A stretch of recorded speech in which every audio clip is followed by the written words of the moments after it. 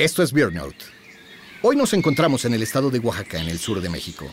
El invierno es un gran momento para visitar viejos amigos, sobre todo si se trata de aves que vimos en el verano en los Estados Unidos. Aquí las copas de los árboles están muy ocupadas con reinitas coronadas y tangaras occidentales, que son anidadoras del norte que pasan el invierno en México. Estos norteños se mezclan con los colibríes colicastaña y con los capulineros grises que todo el año residen en los trópicos. Dejamos la ciudad de Oaxaca para ir al campo y ascendemos a través de diferentes tipos de hábitat. Aquí, en donde los altos cactus abren el paso a robles llenos de follaje, otro pájaro escapa del invierno del norte. Se trata de un turpial de bullock posado sobre una amapola rosada. Y justo debajo hay un mulato azul, una gema tropical que solo se encuentra en México.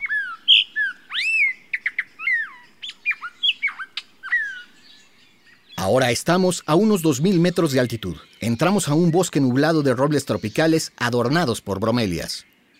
Vaya parvada de reinitas jugueteando en un roble. Unas ostentosas reinitas de Towson y reinitas cabecigualdo andan buscando comida lado a lado con espléndidas reinitas coronadas del trópico. Y escuchen eso, es un clarín jilguero cantando una melodía que llena los bosques mexicanos como ninguna otra ave puede hacerlo.